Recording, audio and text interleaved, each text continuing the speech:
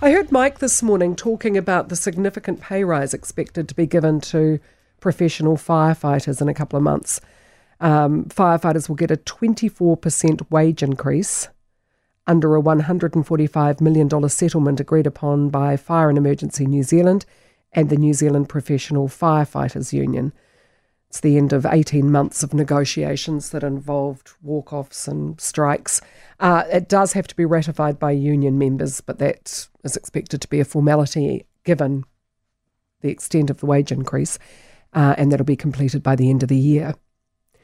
Firefighters have walked off the job twice this year amid industrial action as they attempted to gain guaranteed mental health and wellbeing programs as well as ongoing access to psychological professionals. It wasn't just about the money. NZPFU and FENZ have agreed to provide blood screening for the early detection of firefighters' occupational cancer and other illnesses, as well as medical response recognition for firefighters and dispatchers. They've also agreed to provide that psychological support and a supervision program for firefighters and dispatchers. The chief executive of FENZ said the proposal was only made possible due to government funding. Jan Tinetti, Minister of Internal Affairs, said that the government has agreed to provide funding support of a $75.4 million repayable capital injection to FENZ. So basically the firefighters dispute, the professional firefighters dispute, should be done and dusted. Mike was critical of the pay rise, not because he doesn't believe firefighters aren't worth it, but because at a time of high inflation, a 24% pay rise funded by the government, he says, sends the wrong signal. Adrian Orr has said to stop spending. The government is giving a significant sum of money to firefighters, and that inflames the wage price cycle. But I would argue, why on earth should ordinary Kiwis pay the price for the significant stuff-ups of others? We have been told time and time again it's going to be a tough year ahead. Who's it going to be a tough year for? Not for the Reserve Bank, not for Treasury, not for politicians, not for the highly paid consultants, not for anybody in a public service job.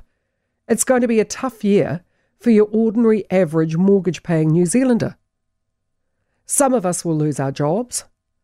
Some of us will lose our homes, and through absolutely no fault of our own. It's because we're collateral damage in decisions being made by people whose exorbitant salaries are paid for by us through the taxes.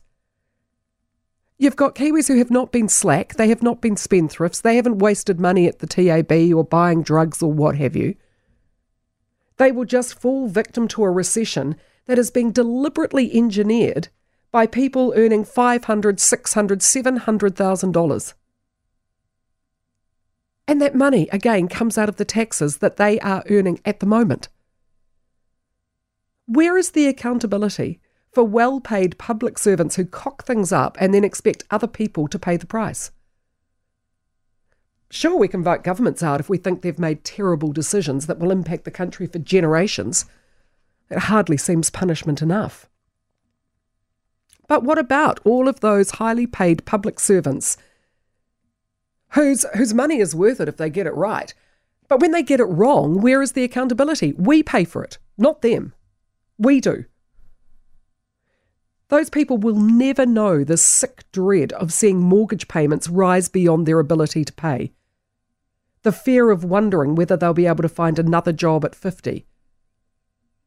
The feeling of failure at not being able to provide for your family. Why should ordinary average Kiwis who have never had a say about these decisions that are being made have to pay the price? Where will the 24% come from to pay the firefighters?